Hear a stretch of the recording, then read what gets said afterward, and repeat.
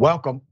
It's indisputable. I'm your host, Rashad Richey. Good to be with you. We have a lot on the agenda today. Breaking down news of the day, none other than Ray Vanna, Rebel HQ contributor all-star. Always fascinating to have on the program. Top story of the day. The state of Florida wants you to believe that anti-slavery abolitionist Frederick Douglass was in fact an Uncle Tom. Let me first go to the video and I will give you significant background. Here it is. Children, our founding fathers knew that slavery was evil and wrong, and they knew that it would do terrible harm to the nation. They wanted it to end, but their first priority was getting all 13 colonies to unite as one country. The southern colonies were dependent on slave labor, and they wouldn't have joined a union that had banned it. Are you okay with that? I'm certainly not okay with slavery, but the founding fathers made a compromise to achieve something great, the making of the United States. It was America that began the conversation to end it. But Leo is correct that big problems need to be approached very carefully. Have you kids heard of William Lloyd Garrison? No. Nope. He's an abolitionist like me, and he and I used to be friends, but we aren't any longer. We don't agree how to solve problems. William refuses all compromises, demands immediate change, and if he doesn't get what he wants, he likes to set things on fire. Sounds familiar. Sounds like you know the type. Yeah, we've got that type in our time. So, you're trying to work for change inside of the American system. Precisely, Layla. Our system is wonderful. This is insane. This is extreme. And this is the state of Florida. Florida schools have adopted curriculum from PragerU. Let me give you some background and insight, all right? What to the American slave is your 4th of July? I answer, Douglass said, a day that reveals to him more than all other days in the year the gross injustice and cruelty to which he is the constant victim. To him, your celebration is a sham. Your boasted liberty an unholy license. Your national greatness swelling vanity. Your sounds of rejoicing are empty and heartless. Your denunciations of tyrants, brass-fronted impudence. Your shouts of liberty and equality, hollow mockery. Your prayers and hymns, your sermons and thanksgivings, with all your religious parade and solemnity, are to him mere bombast, fraud, deception, impiety, and hypocrisy. A thin veil to cover up crimes which would disgrace a nation of savages. A nation of savages is what Frederick Douglass called the system he was fighting against. He did not say, it is better to compromise for the greater good of America. He called America a nation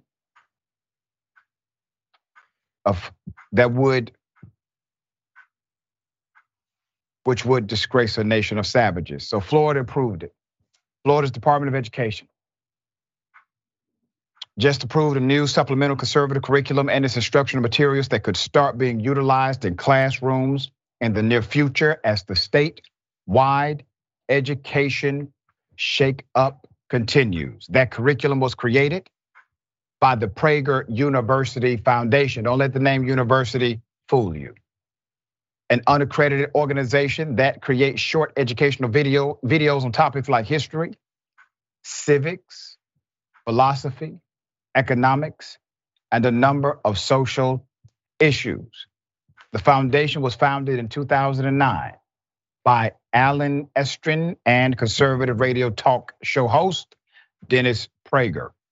On his website, the foundation is touted as a, quote, free alternative to the dominant left-wing ideology and culture, media and education that teaches American values. Now let's keep their pictures up. Some people are actually online saying they're shocked that this organization would blatantly lie about history, that they would literally put words in the mouth of men like Frederick Douglass, who transformed this nation for the better. You shouldn't be shocked. These are the same men who told you Jesus was white. These are the same men who lied on God. You don't think they will lie on Frederick Douglass? There's more. Although the organization rails against indoctrination or indoctrinating students on ideas connected to critical race theory, gender fluidity, systemic racism, Prager himself admitted that PragerU content is indoctrination. At the 2023 Moms for Liberty National Summit in Philadelphia, he said it. He admitted it. Prager once claimed falsely and without evidence that Black students commit the overwhelming majority of on-campus hate crimes, and that if any racist and or anti-Black graffiti is found on campuses, it was Black kids that did it as a race hoax. There's more. Prager also appears to be very upset that white people can't use anti-Black racial slurs anymore. Quote, how many names have Blacks gone through in my lifetime? What was wrong with Negro? What was wrong with colored? None of them. There's no problem with any of them. Prager once white-splained on his talk show, according to New York Daily News. He also told a caller on his show that the left has made it impossible to say the N-word any longer, and that it's idiotic that you cannot say the N-word. This was his justification for using the K-word in reference to Jewish people, by the way. The Florida Department of Education reviewed PragerU kids and determined that the material aligns to Florida's revised civics and government standards. PragerU kids is no different than many other resources which can be used as supplemental materials in Florida schools at district discretion.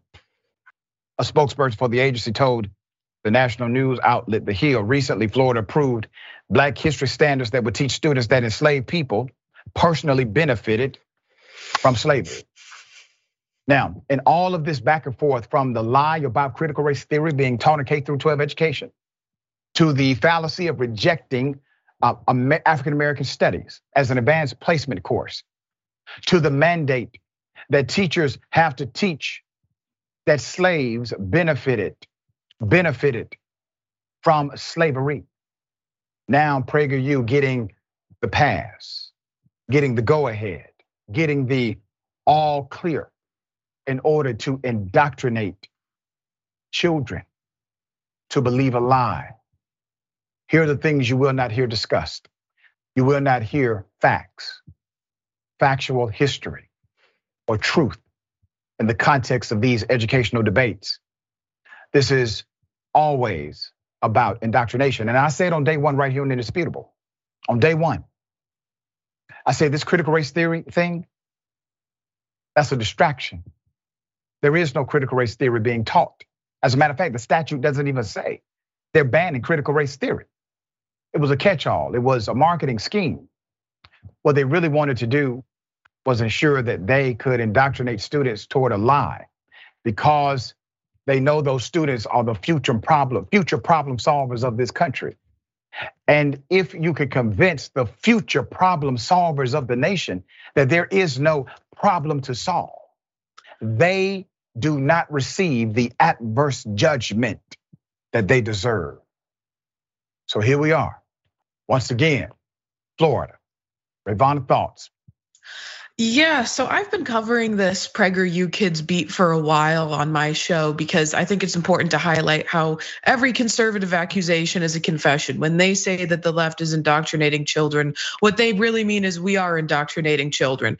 So I can give a little bit of insight to what obviously we saw the ridiculous revisionism, the racist revisionism of what Frederick Douglass stood for. The reason in that episode of that show that the characters went back in time to visit Frederick Douglass was because they were watching the news at home and they saw coverage of a Black Lives Matter rally. So when they say in that little clip that everyone saw, oh, we have people in our time that just want to burn everything down and won't work within the system, it is directly undermining what Black Lives Matter stands for.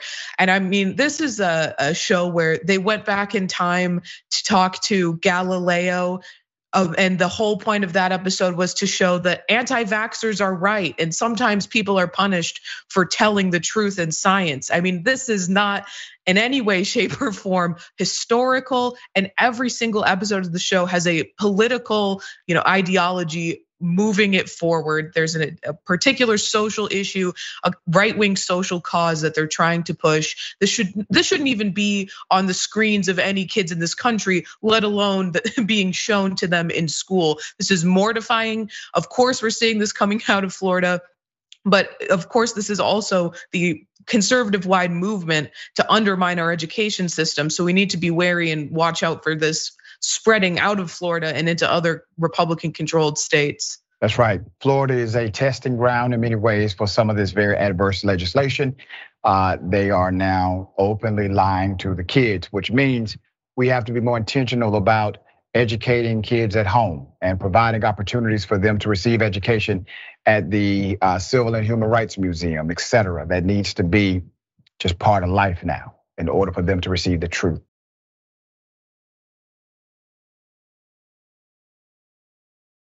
A family is suing a medical facility. Why? Because during the birthing process, the doctor decapitated the head of the newborn. And according to the lawsuit, according to the complaint, there was a cover-up attempted. Let's put up the picture full mass. One of the saddest stories you'll ever hear. In Clayton County, Georgia, Clayton County PD has confirmed they've opened an investigation into a baby's death after a lawsuit alleging the baby was decapitated during delivery on July 9th. It was filed against Southern Regional Medical Center and others. According to the complaint, 20-year-old Jessica Ross's water broke at 10 a.m. on July 9th. The young lady went to the emergency department at Prime Healthcare Service, Inc., DBA Southern Regional Medical Center in Riverdale.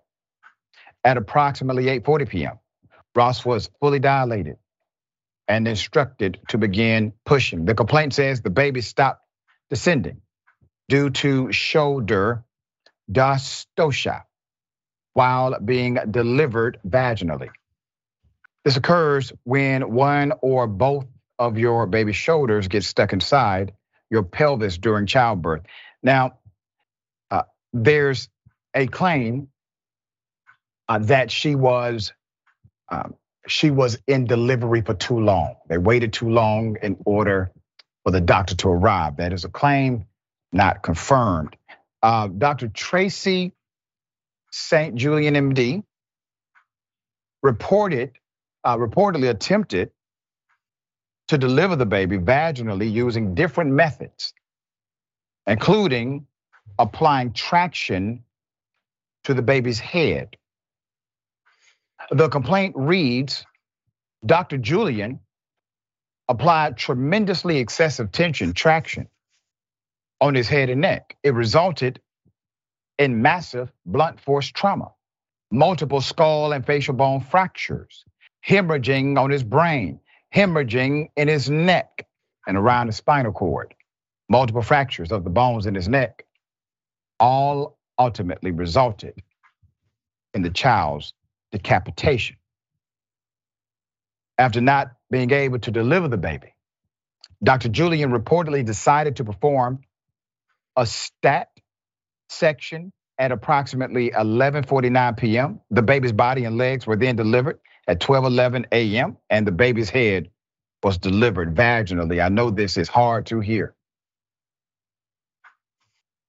obviously it's harder for the family to experience. They deserve justice. The lawsuit claims that the doctor did not even tell Miss Ross. The doctor did not tell the family about the decapitation.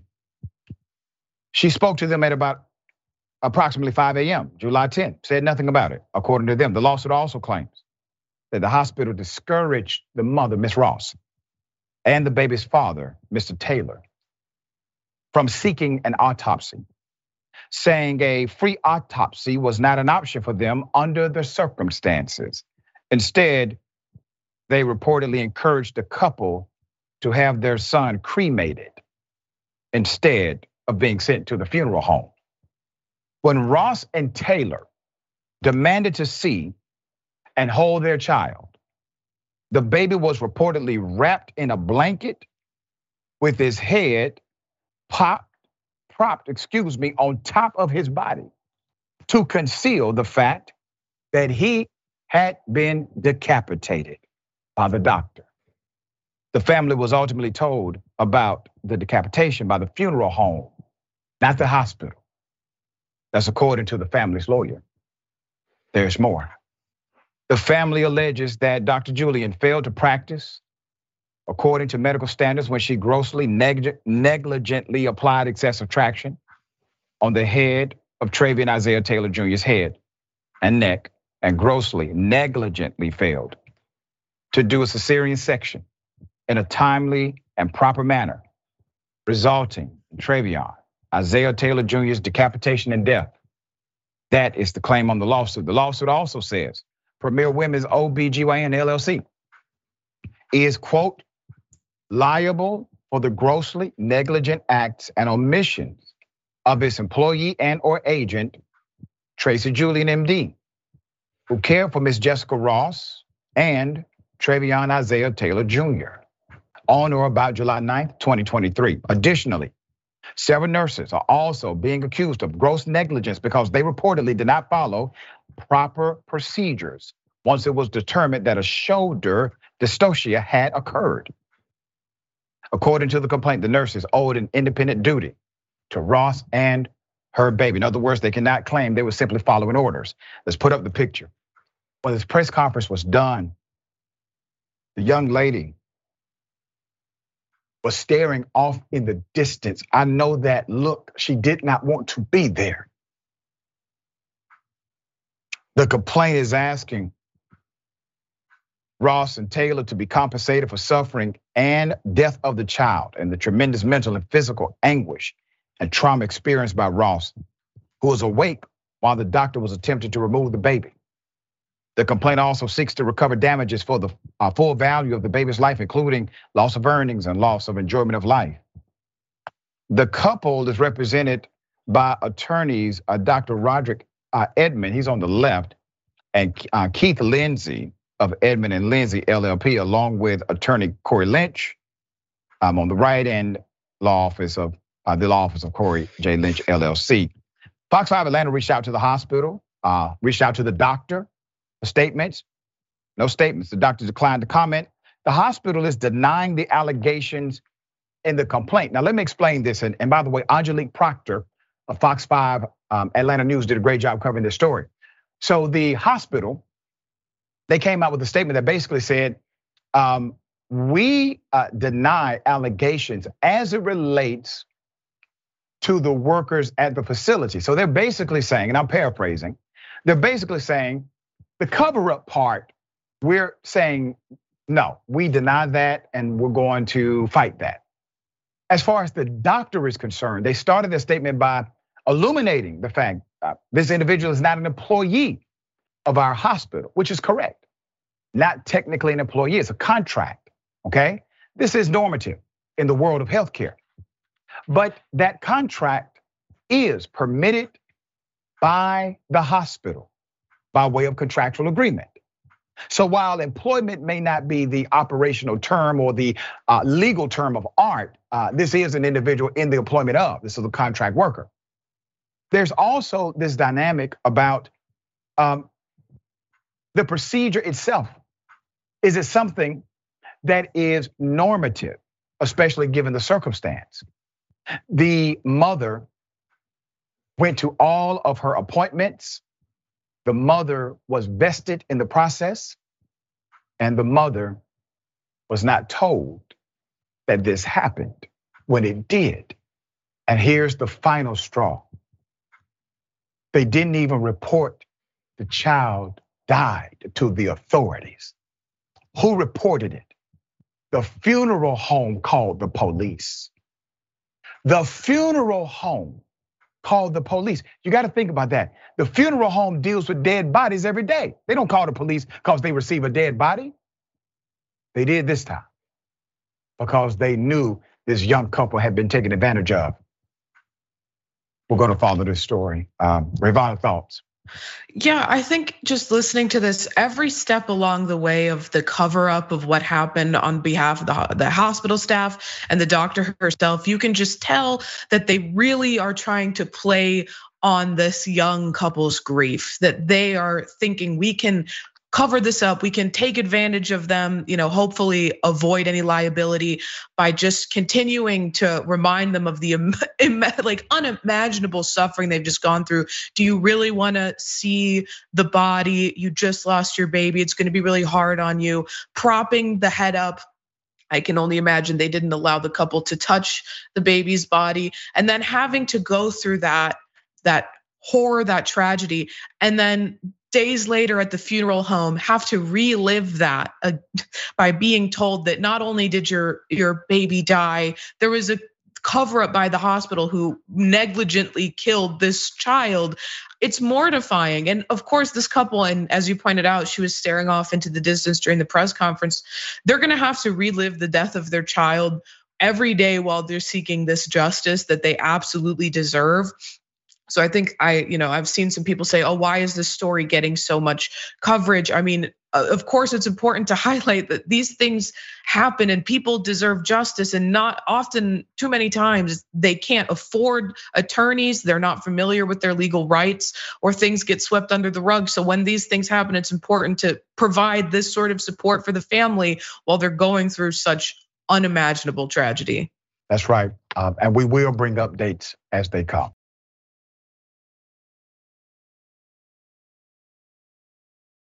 A black father holding his baby. He's innocent, has done absolutely nothing. Cops got the wrong guy. Here's how they treat him.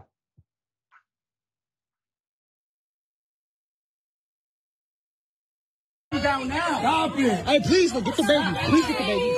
Here, back up. We're trying. Back up. Come on, man. Get off the baby. Squeezing him. Nah, bitch, you squeezing me. Stop. Not squeezing you. Oh, yes, you will. Hey, please stop. Hey, be careful. Your baby head. Your baby head. Be careful. Let him go. Your baby head. Please stop. Off of me. Somebody grab the baby. Off of me. Somebody grab the baby. Get his feet. Let him go. Put your hands behind your back. Hey, stop. Hey. Hey, stop. Touch me, bro. Don't touch me. I'm just trying to record. I can record legally. Yeah, but you're obstructing my investigation. I'm just trying to watch. Get out of here. Go over there. No. I'm at my workplace, bro. There's more video. Here it is. Back up. This way. I'm recording. Up. That's right. You can record. You need to let us do our job. Go ahead, bro. I'm not doing nothing. Y'all just back up. I'm right here, bro. Calm down. Moving towards us. Bro.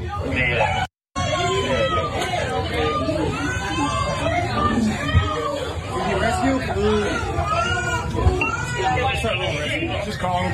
Just call rescue. Stop moving forward. I'm on the line right here. Listen, you can record all you want. That's fine. You stop forward one more time, you're going to jail. Do you understand me? Bro, I'm right here. You see this table? I was standing exactly where I was walking forward. 2 seconds ago. Please stop talking to me. I'm trying to see. I'm done. Back up. I did. You just told me I was okay. Keep moving. Sir, you just told me I was okay. Keep moving. Tell me when it's in the far enough. Tell me when it's far enough. Right there. I can't see. Okay. This is a damn shame. I'm going to give you the background to what happened. Put up the picture full mask. We're talking about Kenosha cops. In Wisconsin, this black father was beaten, wrongfully arrested by Kenosha police officers while holding his baby after they believed that he was involved in a hit and run crash, according to the police officers. They were responding to a hit and run accident when they believed the suspects fled to a nearby Applebee's restaurant. Witnesses allegedly told police that the suspects were two black men and a woman carrying a child who ran toward the Applebee's. Police also claimed they were directed toward the man. The incident, which was captured on cell phone video by employees of the Applebee's, shows police aggressively trying to arrest the black male. Officers then try to pry the crying baby from the man's hands as he pleads to officers he did nothing wrong. Let's go to Jennifer Harris. Let's put her up.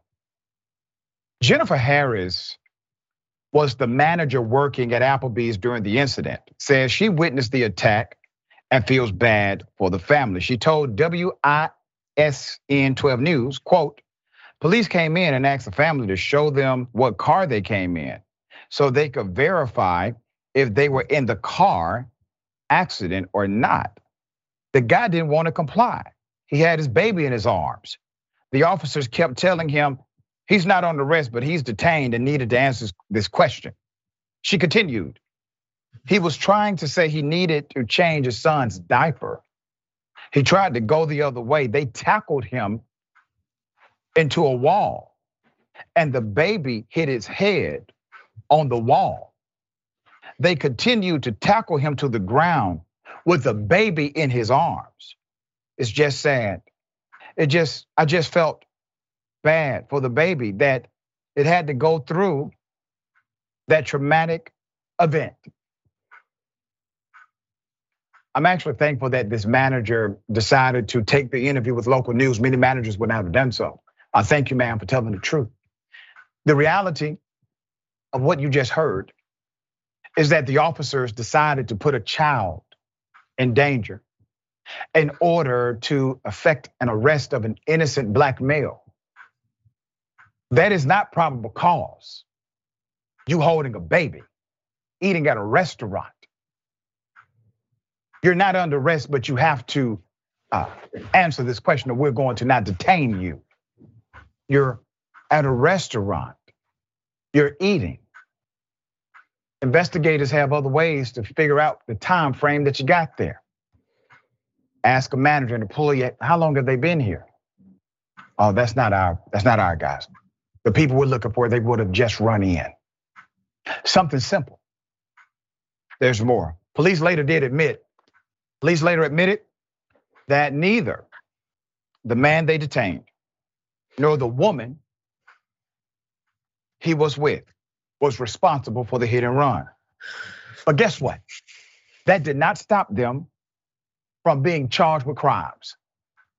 Police charged a man they harassed with disorderly conduct, resisting and obstructing an officer. The woman who accompanied him received the same charges as well as a possession of marijuana charge.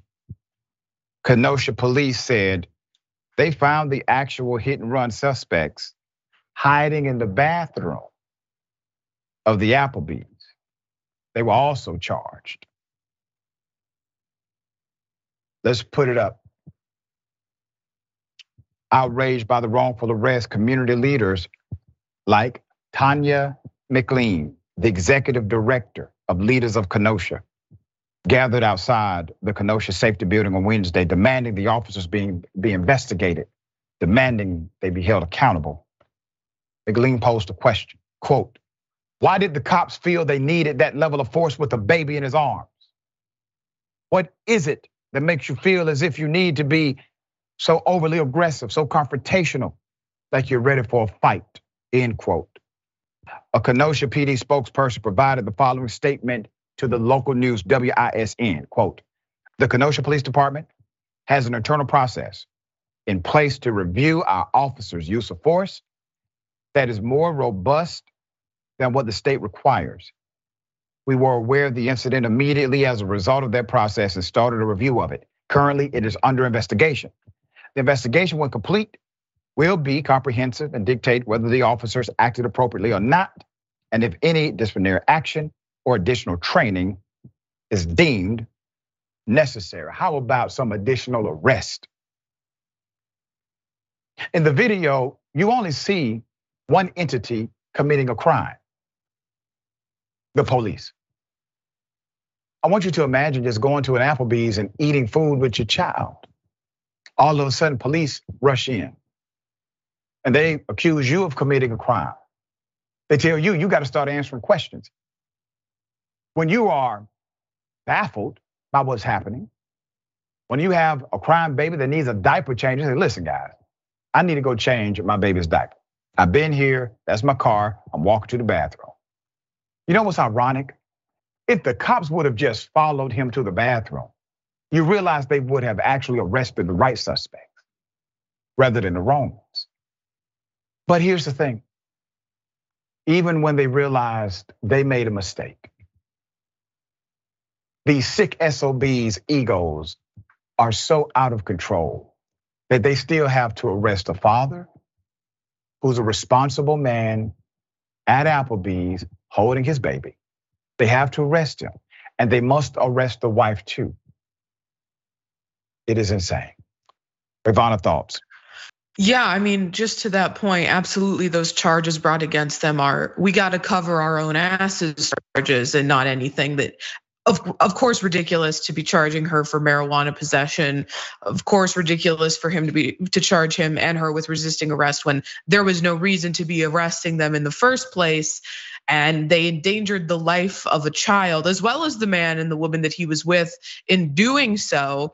And when you read the statement by the police department about the investigation, it boils my blood because the investigation doesn't need to take long. It should be exactly the length of watching that video that we just saw. And you know that they acted improperly. Everybody knows that they acted improperly. What they're trying to do is stretch this out, sweep it under the rug so that they don't have to hold those officers accountable. They need to be at the very least fired, probably arrested for the assault of this man and endangering the life of that child. Everybody knows it. So I'm glad to see that the community leaders of Kenosha are demanding justice in this case. I want to see those charges dropped, and I want to see compensation to those victims, and I want to see accountability for those officers, and I want to see it quickly. Very well said. I completely concur. And just remember, this was about a traffic issue. This whole thing is about a traffic issue. They could have killed a baby because of a traffic issue. There's no way this is proper protocol. All right, we got more on the other side. It's indisputable, stick and stay.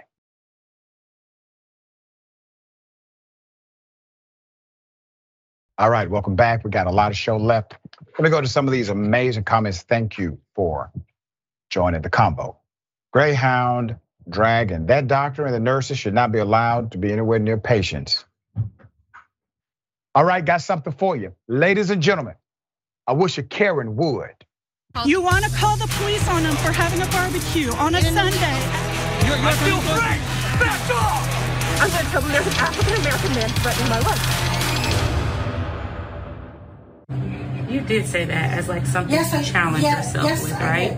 But like, and part of doing that and building relationships with other people is the other piece of that intentionally. I know it's part of it because you're moving back, like coming back home. So when you lived here before, what did that look like? Oh, sorry, hold on. I have the owner of the building on the phone. I really do like to be by myself. Here, hold on. He would like to talk to you. I not only enjoy being by myself. He would like to talk to you. I not only enjoy being by myself, I prefer it. You have to. Don't touch me. That's what you're. Just do not touch me. Do not record me. Do not touch me. Don't do it. I promise you. This woman is a therapist who has office space in that building. She's locked out of her office. This particular Karen decides that obviously this just must be illegal and the Karen is unsafe. So she looks to physically assault the young lady, proceeds to call the owner, according to her, and the police. Here it is. Hello. Hi there. Hi. Give me just a moment. The officers have made it okay. I'm conducting a meeting here in this space due to my office. I'm locked out of the office. I had a client I was meeting with. Okay. She said that I was too loud, and so I put in my AirPods, but she's continued to come back and harass, and so I've started to record her. Okay, well, if you would have just said that you're locked out of your office. But who are you? I don't have to answer to you. And see, that's why I called the police. And that's fine. That's your prerogative. Police are typically called when people don't feel safe. I did nothing to you. I'm just conducting a meeting in a building that I lease office space in that I'm currently locked out of. But I didn't know that. And why don't you? Because you don't know me. So you're a stranger. So we'll just let you get back to what you're doing. That's all I want to do is just finish meeting with a client who has heard her come in here and try to hit, snatch, take a phone. Why am I in here? Who am I? If your office is upstairs, why are you down here? I don't even know her. Okay. Can you ask me one question though? What is your I'm in suite 302, and if you look through the door, you'll see Dr. Marquisha Frost, so not the first, but the second door. No, it's okay. I have a business card and identification. We're just clarifying for the cameras. That's all. I appreciate that. Okay. No, all of it is leased office space. Well, yeah, different levels are different businesses, but yeah, all of them are leased space. Well, we're gonna get out of here. Why don't we lock up the Karen? Why don't we arrest her for, I don't know, misuse of 911, trying to snatch a cell phone away from another human being? Why is it, and I'm bringing this up because it has to be said, why do you never hear the officer say, well, let me see your ID too, Karen. Let me make sure you're supposed to be here. Why does that never happen?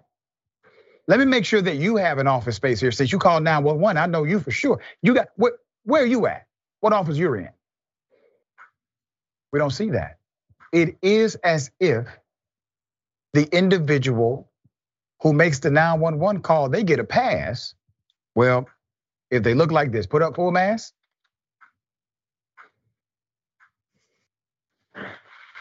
I'd be damned.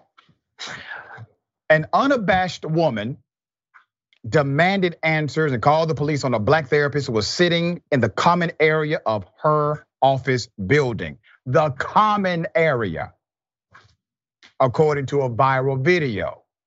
The therapist, Dr. Marquisha Frost, posted a TikTok video of the unprovoked encounter on Monday. In her caption, Dr. Frost said that she was on the phone with a client in the building where she rents a space when the woman approached her and started asking her questions. What's your office phone number?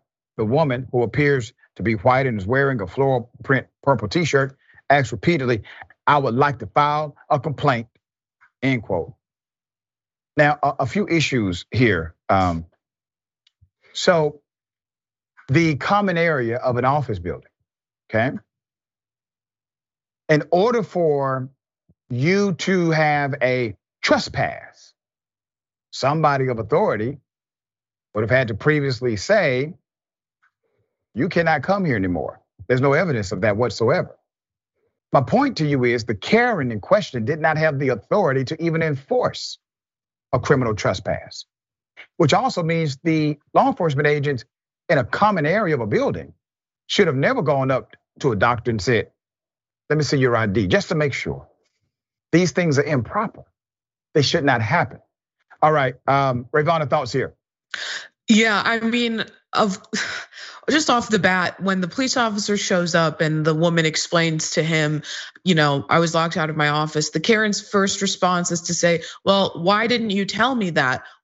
And the woman is absolutely right to say, I didn't need to. Who are you? You had no right to be asking her, even if she has a right to be there. And you notice that the woman didn't respond, say, well, who are you? And start trying to investigate the Karen because, she's not a Karen herself. I mean, the whole situation was ridiculous, especially she felt so empowered to attempt to bully this doctor, and I'll just say I don't think that Karen is a doctor, okay? She doesn't strike me as the type. But her calling the cops because she saw something that she didn't like, a Black woman sitting in a public space in a building that she was walking through or rents a space in. She didn't like that. So she called the police to deal with something that is absolutely not an issue. Police matter at all, or any of her business. And you're exactly right to point out that they didn't ask for her ID. They didn't ask if she had the right to be there, what her business was in that building. And I also say they never request compensation for the waste of police resources from these Karens. They need to start doing that, because maybe then they'll stop wasting these police resources and our taxpayer dollars. Yeah, at some point, and it's going to happen. I just have faith it will, that a Karen is going to immediately be arrested for Karenicity. It's going to happen.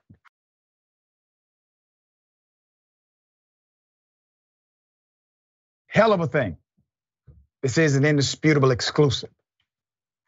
A Black child swimming at an apartment complex gets attacked by the manager. Orange soda poured on the Black child, caught on camera. We're unable to show the visual of this. We can show you the screenshot. Here it is. Full mass.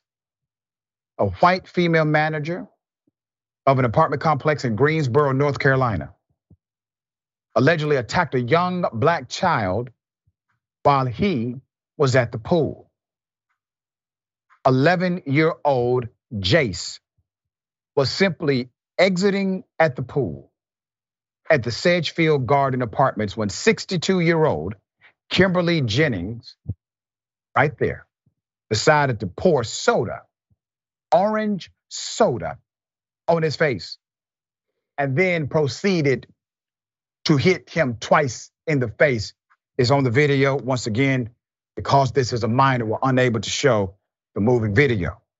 Argument over the child or children being allowed at the pool unaccompanied by their parents is what led up to the assault captured on camera. Jace Leary, she said not to come back this time. The other time she never said not to come back. So that's why we kept going, because it's summer and it's hot, it's a pool. Let's put up Jace. Jace wasn't the only victim.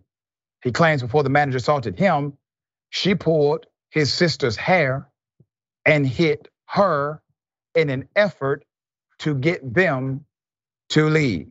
Now let's put up the manager again. So you like putting your hands on other people's children. Now see, that's abuse, where I come from.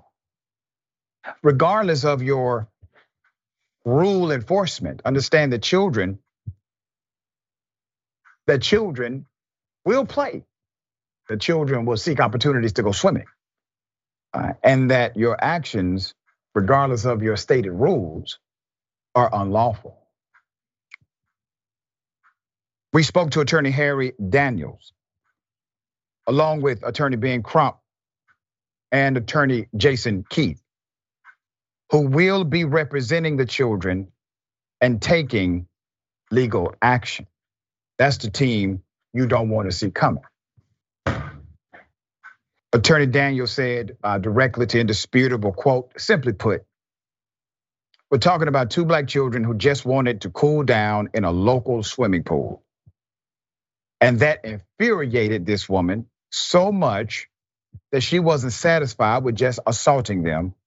She wasn't satisfied with pulling their hair and hitting them in the face. She wanted to humiliate them, and she felt empowered to do it. Now I want to remind you, after the alleged assault, she does what?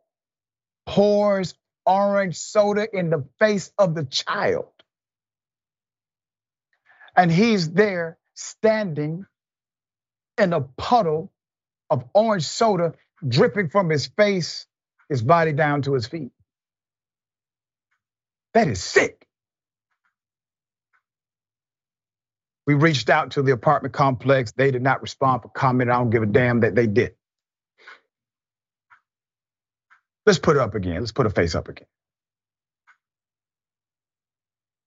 This woman decided to do this to a child. Put up the child again.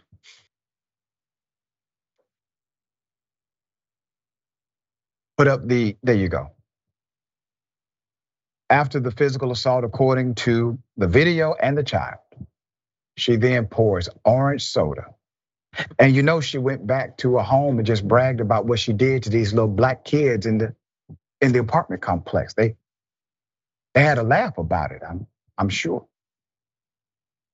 Her and her friends. You won't be laughing long, madam. I guarantee you that. All right. Thoughts?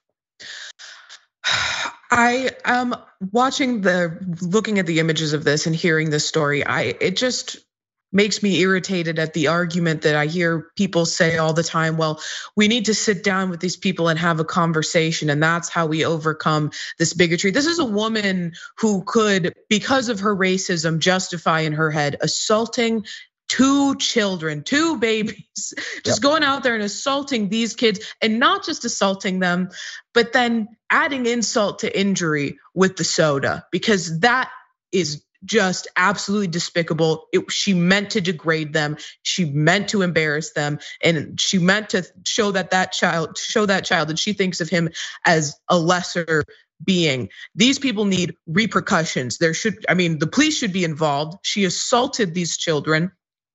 But of course, the repercussions that those excellent attorneys are going to bring down on her ass. Yeah. That's what these people need to see. That's how you combat this racism. That's right. Very well said. All right, we got more on the other side. It's indisputable. Stick and stay.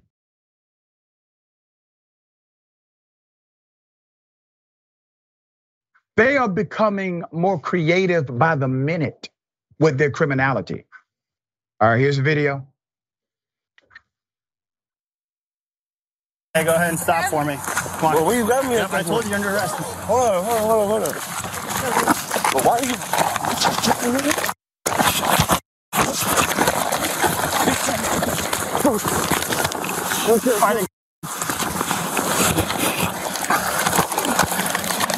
Just press me in the balls. Like this. Yeah, you think you got me, but I let you. Control point 32. I got one running to the north. I'm relaxing. Yep, that's fine. You can relax right there. This is for a stupid theft. Theft of what? Well, we're gonna figure it out. Inside. Alright, he's gonna roll to me. To you? Yeah. Yeah. I got you. I can do it myself. Nope. Thank you.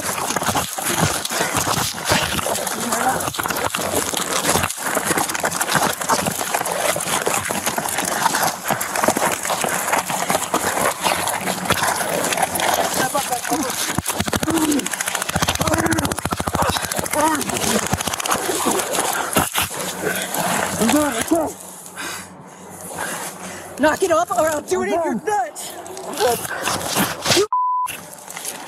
I'm done. I will do. I'm done.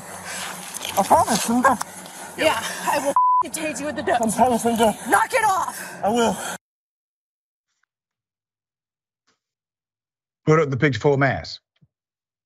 All right, let me give you the background to this. Quite interesting. The saga continues. In Vancouver, Washington, a cop is now in trouble for threatening to, taser a man in the genitals. That is considered to be improper use of taser. Officer Andrea Mendoza was reportedly issued a 4th-degree assault charge and was placed on administrative leave following the May incident. OPB reported the charges are considered a gross misdemeanor. Officer Mendoza, a veteran officer, is being backed by the Vancouver Police Officers Guild, who called her charges tortured and baseless, according to KOIN. Let me give you background to the incident. So the officers with the Vancouver Police Department, they were responding to a call about a theft from a male and female suspect at a local Walmart on May 21st. There it is. Walmart, with their zero tolerance policy, would prosecute their mama for theft. When officers arrived at the store's parking lot, they approached the suspects at the scene. The woman fled while officers caught up with the man. According to the police, the two officers were able to get the male on the ground. However, before he could be handcuffed, he jumped up, punched one of the officers in the face, and kicked the other officer in the chest. According to the report, both officers began struggling with him to gain control. The department put that in a press release. Officials said Officer Andrea Mendoza allegedly threatened to use the taser on the suspect's private area. Knock it off, or I will do it in your The officer could be heard saying around the 320 mark. I will up and tase you in the The suspect's face and penis are blurred out in the video. Per the video, he was transferred to a local hospital before being booked in jail. He was later identified as Elijah Jaden Guffey Prejean. And documents revealed that he stole $103 of stolen items in his pocket. That's according to the news station, okay? Now, some people are going to say, Rayvana, he should not have been stealing. Well, yeah, okay. So he got arrested for theft, right? He got caught, he got arrested for theft. Walmart has this extreme policy about theft, okay? But the crime of improper use or the threat of improper use of a taser from an authority known as a police officer who is taxpayer funded, has a position of public trust, took an oath to uphold the law and the Constitution, is a much more grave offense to the societal construct than a young guy stealing $103 worth of items from your local Walmart. So you have to understand the impact of criminality here if you would like to weigh or judge those who may have committed theft. The officer has actual authority and actual responsibility based on that tax dollar and took an actual oath and actually engaged in a crime that violates that public trust. Ravana, thoughts? I think that's exactly right. And if we are going to weigh the balance of things, letting someone get away $100 of stolen items from a multi-billion-dollar corporation, or allowing our police officers to act with impunity and abuse their power, at any whim. Obviously, allowing the police officers to do that is significantly worse for society. It's worse for policing. It's worse for the public. Because in that case, he did steal, but that was what's going to stop her from doing that to civilians who didn't commit crimes when she's trying to apprehend them. I mean, we've covered so many stories today about the police abusing the wrong person, beating the wrong people. I mean, and if we say that in this case, well, it's fine because he did do the crime, then she's just going to continue to act with impunity. And I will say that if we needed, any more evidence that, the police get off on their power over the public, her threatening to tase him in his private parts, I think is, pretty good evidence of that. There you go.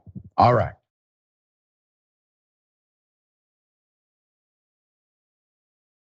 Indisputable exclusive. This is an interesting saga that involves Hartsfield-Jackson International Airport in Atlanta, the busiest airport in the world. Now, according to two former employees at that location, they are being railroaded and set up, put up their pictures. Two marketing executives, according to them, took the fall for misappropriated funds at the Hartsfield-Jackson Atlanta Airport earlier this year.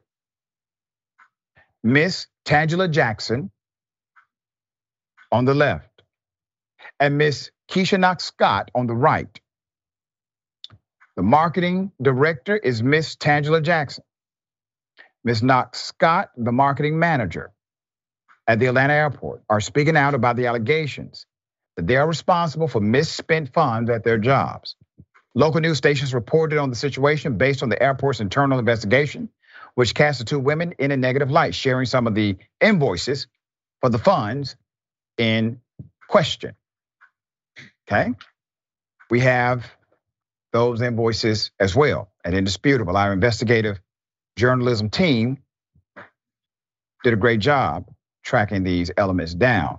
Ms. Jackson and Ms. Knox Scott say that the invoices went through an entire approval process with the chief financial officer's team and would have been flagged if they found an issue with the payment.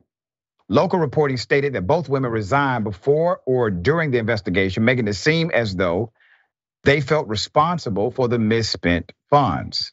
Okay. All right. So one quote said, those responsible resigned before officials began their internal investigation. Another quote, Deputy GM Farrell was completely cleared and 2 top marketing executives resigned during the internal investigation. Ms. Jackson and Ms. Knox Scott got in touch with Indisputable and said, and I quote, "We both resigned from our duties as marketing executives within the marketing department at Atlanta Hartsfield-Jackson International Airport a month from each other and were not aware of the investigation as the media reports attempted to portray." Now that is their proclamation. Let's put it up. Ms. Parker says that she was offered a position within another company and therefore resigned from the airport. Ms. Knox Scott says her medical team advised she resigned from her role at the airport due to documented health issues and changes in the work environment. They also provided Indisputable with dated correspondence of those 2 proclamations made. After reaching out to the Hartsfield-Jackson Atlanta Airport, they sent us a summary of their internal investigation, which reported the following conclusion. Quote, the investigations found in 4 instances of revenue diversion or expenditures paid for with airport funds where the expenses were not events, goods, or services related to the airport. In each instance, the services or goods were facilitated and or approved by Ms. Tangela Parker, marketing director, and Ms. Knox Scott, concessions marketing manager, okay? It continued to say, quote, both employees were unavailable for interviews. Ms. Parker resigned on February 23rd, 2023. Similarly, Ms. Knox Scott resigned her employment on March 6, 2023 upon the conclusion of her FMLA leave effective immediately. Both women also told Indisputable that the deputy general manager, Ms. Farrell, had the responsibility to approve all invoices submitted by marketing. So according to them, the approval process had many layers, and this was one of them. It is important to note Ms. Farrell was cleared of responsibility of misappropriated funds after the internal airport investigation.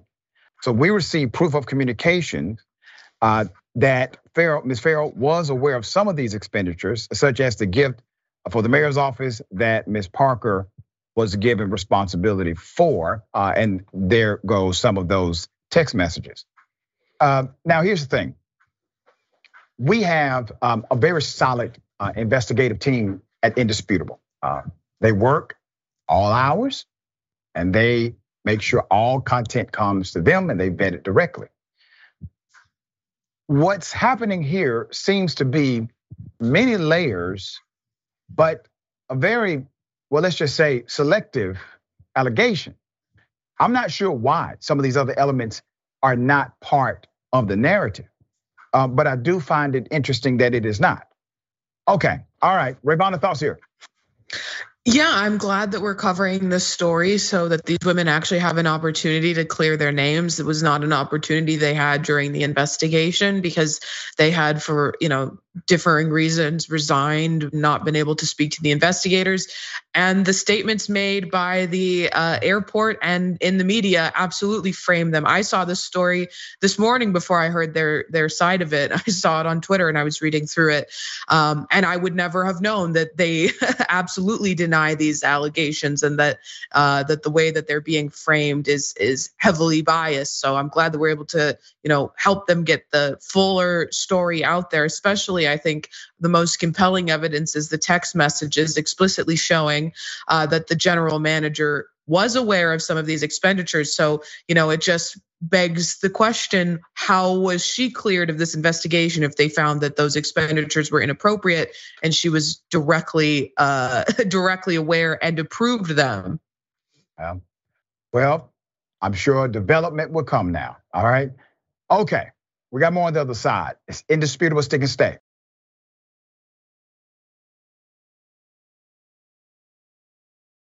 All right, welcome back. A lot of show left. Jen Hack, thank you so much. Welcome to Indisputable. You were already here. Looks like you forgot to renew, so you get a welcome back. All right, thank you for being a member for 3 months. Also, Gangsta T, we appreciate you so much. All right, Donald Trump is now running an adverse ad against DA Fani Willis, who is leading the prosecution in Fulton County. The man has not yet actually been officially indicted. Here it is. How far will the most corrupt president in history go to keep Republicans from winning back the White House? Meet the cast of unscrupulous accomplices he's assembled to get Trump. Alvin Bragg, the radical liberal New York prosecutor who refuses to prosecute violent criminals. Jack Smith, who's made a career persecuting innocent Republican officials. Letitia James, the socialist who ran on the promise, "I'll go after Trump." And Biden's newest lackey, Atlanta DA, Fani Willis. So incompetent, on her watch, violent crimes have exploded. So tainted, Willis was thrown off one case for trying to prosecute a political opponent. So corrupt, Willis got caught hiding a relationship with a gang member she was prosecuting. So dishonest, Willis was accused of creating a fake subpoena. Welcome to the fraud squad. I mean, listen, I think that deserves at least 20, 25 more indictments from one county alone. That's just what I would do. I know that's wrong and unethical, but we're talking about Donald Trump. All right, put up the picture full mass. Oh, let's go ahead and get into it. Donald Trump is airing a TV ad in Atlanta and other TV markets that attacks Fulton County DA Fani Willis, who could soon lead the charge against Trump with his fourth criminal indictment. The Trump campaign aide told NBC News that 1 minute political ad will air in Atlanta, New York, Washington, D.C., as well as nationally. Trump is already facing charges in New York and Washington, and Fulton County District Attorney Fani Willis is expected to present charges in her investigation related to Trump to a grand jury in Atlanta this week, next week. The new ad released on Sunday accuses not only Willis of past wrongdoings, but also names Manhattan DA Bragg, New York State AG James, and Special Counsel Smith. The campaign has advertising booked in ATL from Wednesday through Sunday. That's according to the advertising tracking firm Ad Impact. The response from DA Willis, who's an honorable person, in an email Wednesday, Willis instructed her staff to avoid commenting on posting on social media about the ad. Willis also slammed the ad as derogatory and false and urged her staff to remain focused. "We have a job to do," she wrote. "I am not concerned with the calls, emails, or ads, and you should not concern yourself with them." Spoken like a true leader. Rayvon, thoughts? Yeah, I mean, the ad is absolutely absurd. Every time he says she's been accused of so and so, well, I can accuse anyone of doing anything. That doesn't mean there's any merit to the accusation. But I would say she absolutely handled that with grace and poise to say we're not going to deal with this. We're going to do our jobs because she's an absolute professional, and all this is trying to do is muddy the waters ahead of further indictments for Trump and ahead of any sort of litigation that he's going to face. And I'll say honestly, I don't think it's necessarily going to work out for him in the end. So at the end, I think she'll be the one smiling, and he'll probably be the one behind bars. Yeah, I mean, for those who would say, we can't lock up a former president.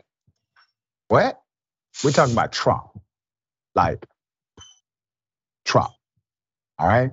Okay, a pastor, prominent pastor says, hey, what's happening here? People are rejecting the teachings of Jesus to adopt the teachings of Trump. Let's put them up full mass. You don't say, preacher.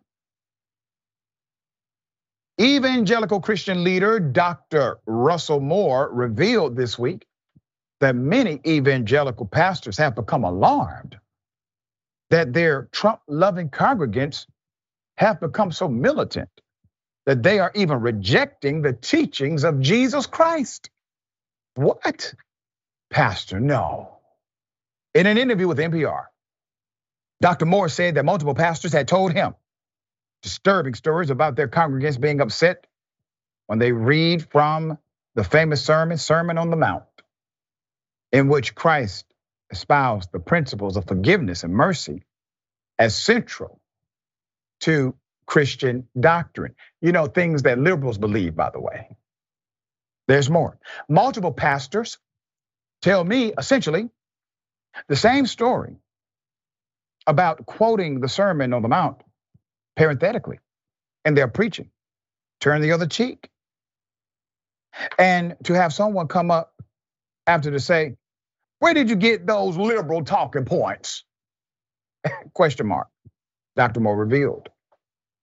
And what was alarming to me is that most of these scenarios, when the pastor would say, I'm literally quoting Jesus Christ, who was a progressive, by the way, the response would not be, I apologize.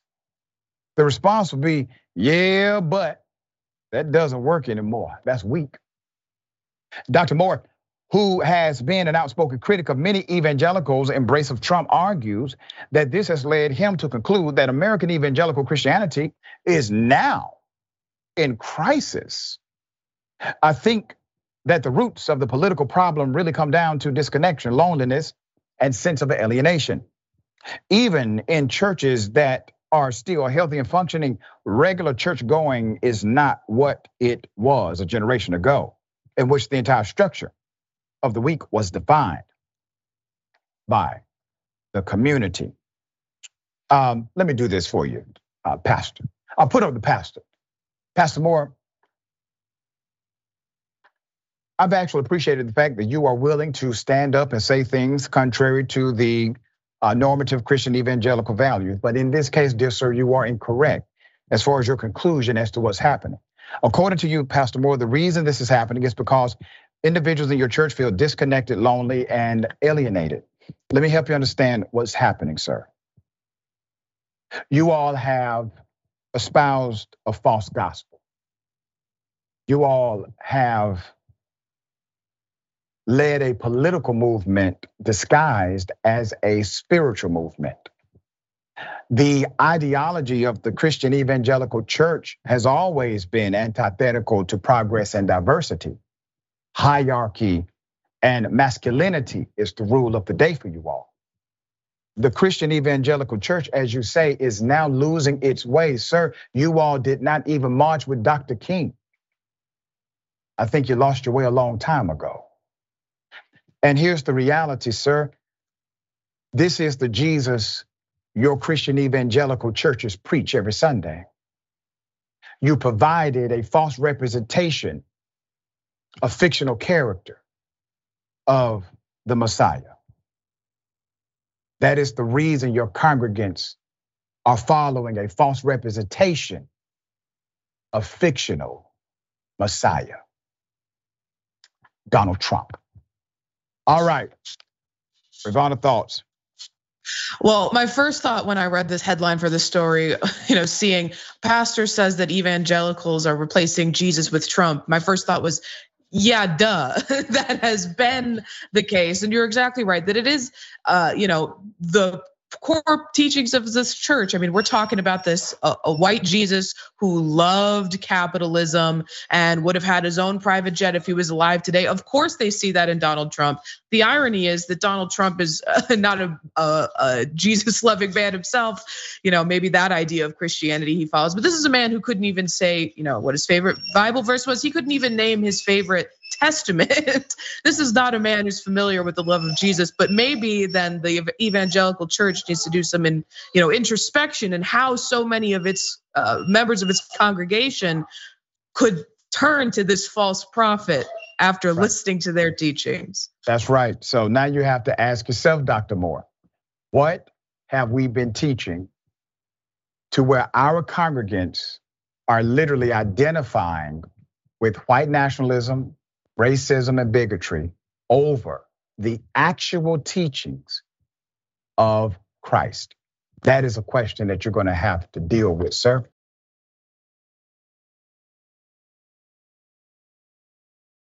White supremacist organization, they're now suing because they got infiltrated and exposed. And they're like, well, wait a minute, we didn't want anyone to know that we were actual white supremacists. I mean, what are you doing here? We got to be civil about this stuff. Put it up full mass, hell of a thing. Members of the far-right group Patriot Front are seen marching through Washington, D.C. This was back May 13, 2023. The far-right white supremacist group has now filed a lawsuit against a Washington man they accused of harassment and sharing sensitive information, which resulted in members losing their jobs. The lawsuit obtained by Atlanta Black Star was filed against David Allen Capitos II, an activist also referred to as Art Kinglansky, which is a Russian name. It alleges that he infiltrated the group using a false identity and later gained unauthorized access to confidential information from Patriot Front's computer databases, confidential racist information, as the Seattle Times reported. The man is 37 years old, was a member of the left group. I think this is Puget Sound John Brown Gun Club. Patriot Front is labeled as a hate group by the Southern Poverty Law Center. They are linked to vandalizing public displays that honor police brutality victims, the LGBTQ community, and Black culture in general. They're also known for executing unannounced demonstrations nationwide and touting racist propaganda, per a timeline posted by SPLC. The lawsuit alleges that the infiltrator led a doxing campaign and exposed the identities of the group's members, which in turn caused them serious harm, including loss of their jobs. For instance, according to the court document, one of the plaintiffs, identified as Paul Gankars, claims that he lost his six-figure civil engineering job due to the actions of the infiltrator. Other plaintiffs, Daniel Torikti, Colton Brown, and James Johnson, say they were terminated from their real estate brokerage, electrician, and HVAC tech companies. The lawsuit claims Johnson's wife also was booted from her $60,000 a year gig. According to the lawsuit, the infiltrator used his privileges to download information from the group's confidential chats, which were eventually posted on the DDoS website. The group's security team removed his access in December 2021. It alleges that he also harassed the members by slashing their tires and hanging flyers in their neighborhoods. The lawsuit requests legal-related fees, punitive, exemplary damages, barring him from further using the information, documents say. Now, kids, what have we learned here? It doesn't pay to be a racist. There it is. And listen, I really hope that the judge who gets this case is in the spirit of, let's say, Gregory Mathis. All right, Rayvana, thoughts? I mean, first thoughts are, I'm glad this happened to them. You deserved every little bit of this. And maybe you should do some introspection that your membership to these groups, when exposed, has these horrifying social repercussions for you, because the actions of these groups are truly and utterly horrifying, and it's just a little bit ironic considering one of the things that these groups do is try to expose civil rights. They try to dox civil rights activists, people protesting for racial justice, to get them harassed at their home. So, it's justice in a way that this happened to them, and I'm sure that this, lawsuit is, it's not gonna. No judge is gonna think that this has any value, any merit. Quite amazing, quite amazing. Always an honor to have you on the program. Tell people how they can follow you. Check out your great work.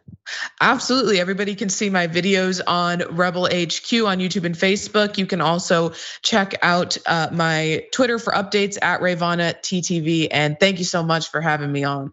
Always a pleasure. All right. Remember Take care of yourself, take care of each other, take care of the planet. Remember, the truth is always indisputable.